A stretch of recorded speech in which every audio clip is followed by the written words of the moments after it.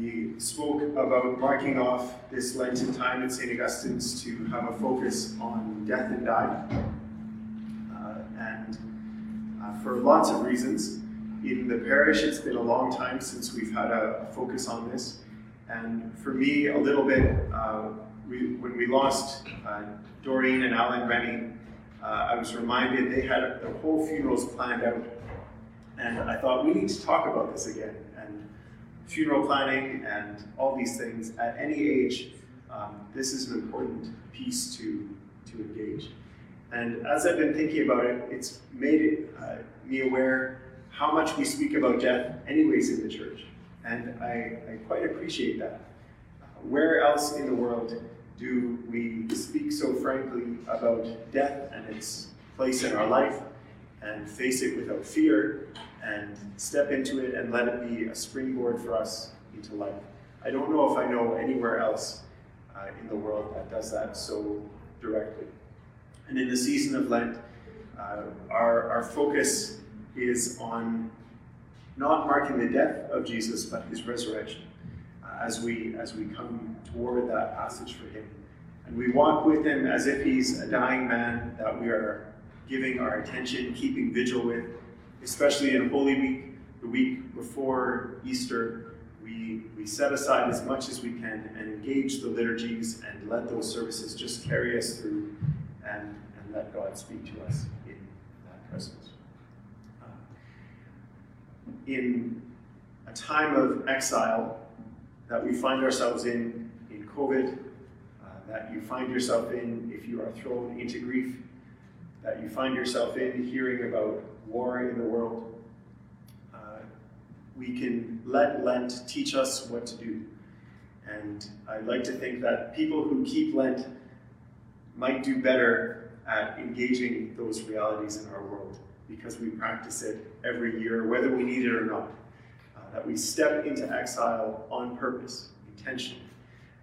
We kind of go through the motions like a safety meeting. How do we do this? How do we do exile?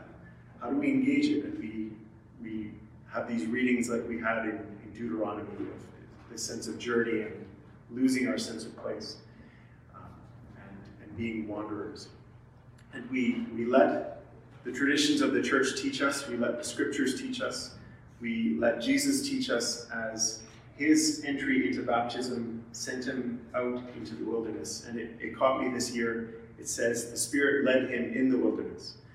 Not that the Spirit led him to the wilderness, said, go in, do your thing, we'll see you in 40 days, but that the Spirit was leading him all the way through the wilderness and through that time. And maybe that's something we cling to, whether we feel it or not, when we are in exile. We cling to ritual when we're in exile, whether we feel it or not. We know these are the good things we need to do. We need to meet together. We need to pray. We need to do these good works that we have come to know to do. And whether we feel it or not, we keep doing them. And we find that they bring us eventually into life. The emotions come back. This is what I tell couples preparing for marriage, that the emotions go up and down, but the vows keep you going straight. If you can love, honor, cherish, forsake all others, and keep that as your baseline, the emotions will come back. If you start letting go of those, then the whole thing begins to fall apart. Because our emotions do what they will do. Our sense of God will come and go. We find ourselves this day in belief, this other day in doubt. And so it is, on and on, forever. But we practice in exile, we practice in those lean times to come back to ritual and practice that bring us through. And so, for no other reason than it seems like time for us to do it, we talk about death and dying, whether we need it or not. And we each come to this at a different stage and a different place with that. Has anyone been part of Death Cafe? Has anyone been to a Death Cafe or heard of it? I don't know how much they've happened in Edmonton, how much they've been around. It started in the UK, and it's simply creating space to talk about death. Not a bereavement group where you would go seeking personal support for your grief. There are bereavement groups that, if you need, are important to connect with. But Death Cafe is more, I want to say, intellectual or more conversational, often over cake and tea, to sit down and sometimes with a directed topic, sometimes without, just talking about death. Because when else do we do that? I think the people organizing it noticed how little we even speak of it. We avoid speaking of it, and then it comes upon us, and we kind of don't know what to do or what to think of it or how to act, and then we try and get rid of it as soon as we can. I rely on a Benedictine phrase, which is that none of us are special. I know there are other times in our life we want to let each other know we're special, but when it comes to death, none of us are special. Dan Ash, past rector of the community, was fond of saying, "Why shouldn't it happen to you when these ills come upon you? Why shouldn't it happen to us that we suffer and come into struggle?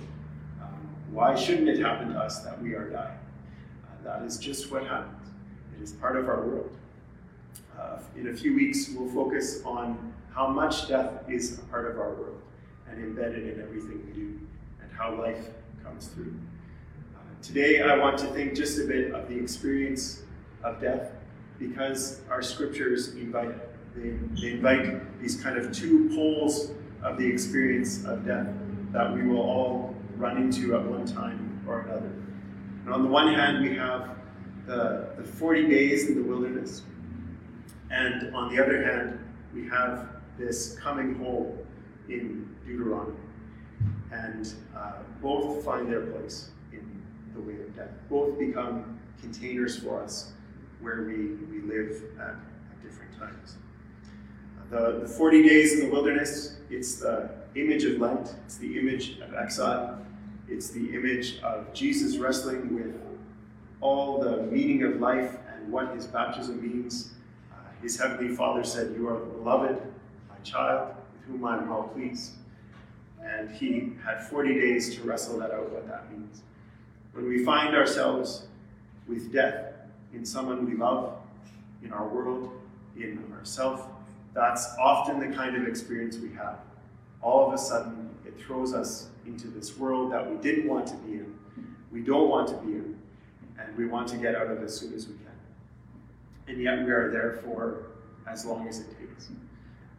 If you talk to people who are grieving,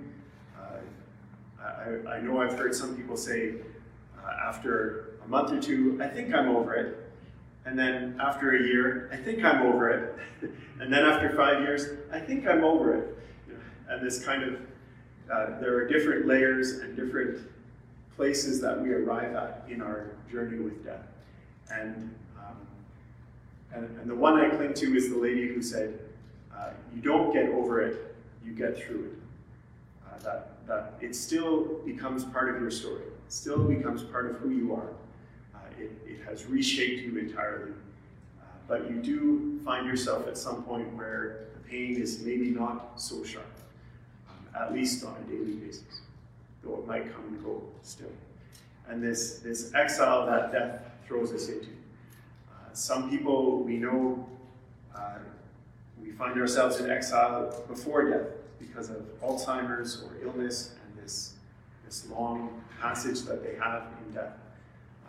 Other times we find ourselves, the exile begins after death because death came suddenly.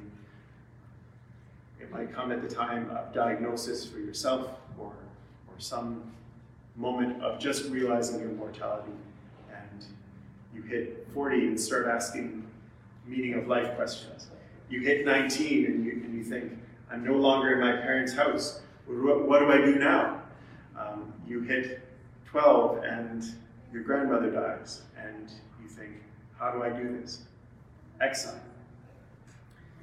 All these moments occur for us where we're thrown into this moment. The Spirit is there. There's also temptation. It's a wide road. There are ditches on either side. We can find ourselves getting lost in the wilderness. It it can also become the foundation for our living, and with reflection, with support, with strength, we find ourselves in a new way, in a new life. On the other hand, we have Deuteronomy, this lovely passage. If you read it thinking of death, it's quite a passage. I would love to read the whole thing again, but I don't want to. You can do that on your own time. But this business of when you have come into the land that the Lord your God is giving you as an inheritance to possess, when you have crossed over the Jordan, when you have reached that moment where you have set your feet in this new land that you did not know before, but you have found there, you have possessed it and settled in it. Take some of the first of all the fruit of the ground, which you harvest from the land that the Lord your God is giving you. Put it in a basket. Go to the place. Bring it to a priest.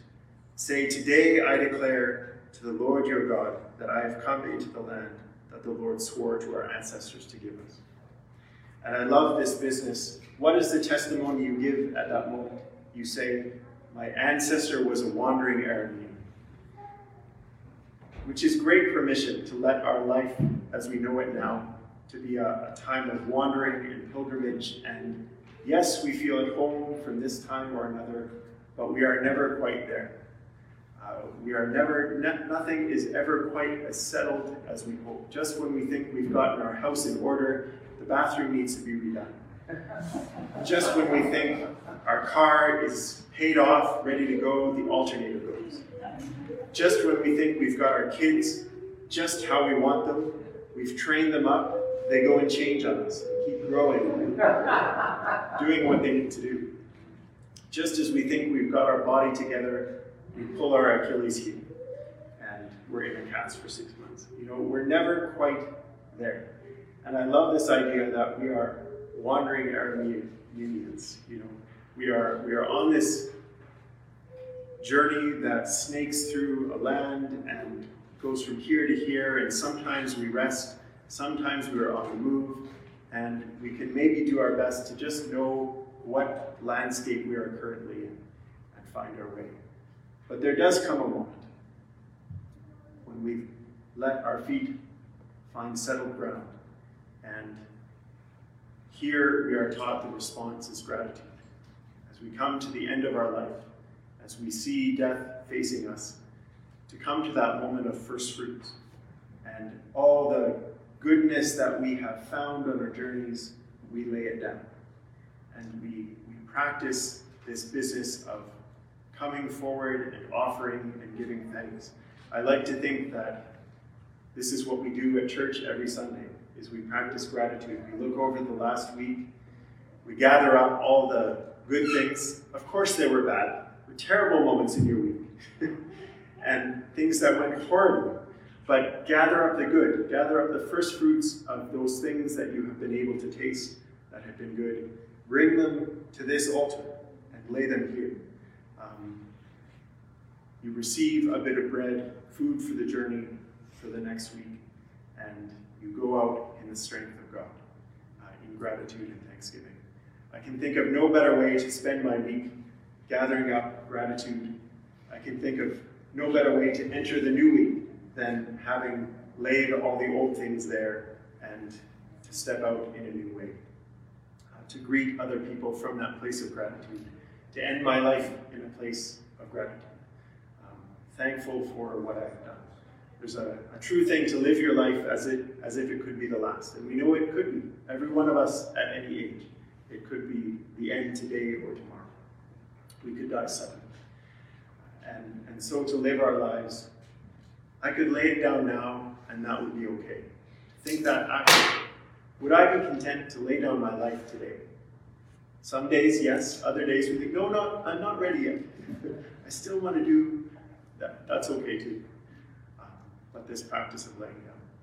Being in the room with someone who has just died is an experience of knowing that the person who is at their best, at their fullness, who's most at peace, is that person who is gone from us. The rest of us are still in our wandering. The person who has gone to their rest, who have laid everything down in gratitude, they're doing great. they're doing amazing. They've never been better. And so as much as we are in the 40 days, we find ourselves rejoicing with them that their labors have come to an end. And this whole mix of things lands with us. I had a preaching prof who said basically that it is a requirement to be a Christian to be able to hold these diverse things together. Both the 40 days and the homecoming sit side by side, and they are sometimes happening all at once. And as one of our teachers said, it's okay to feel two things at once.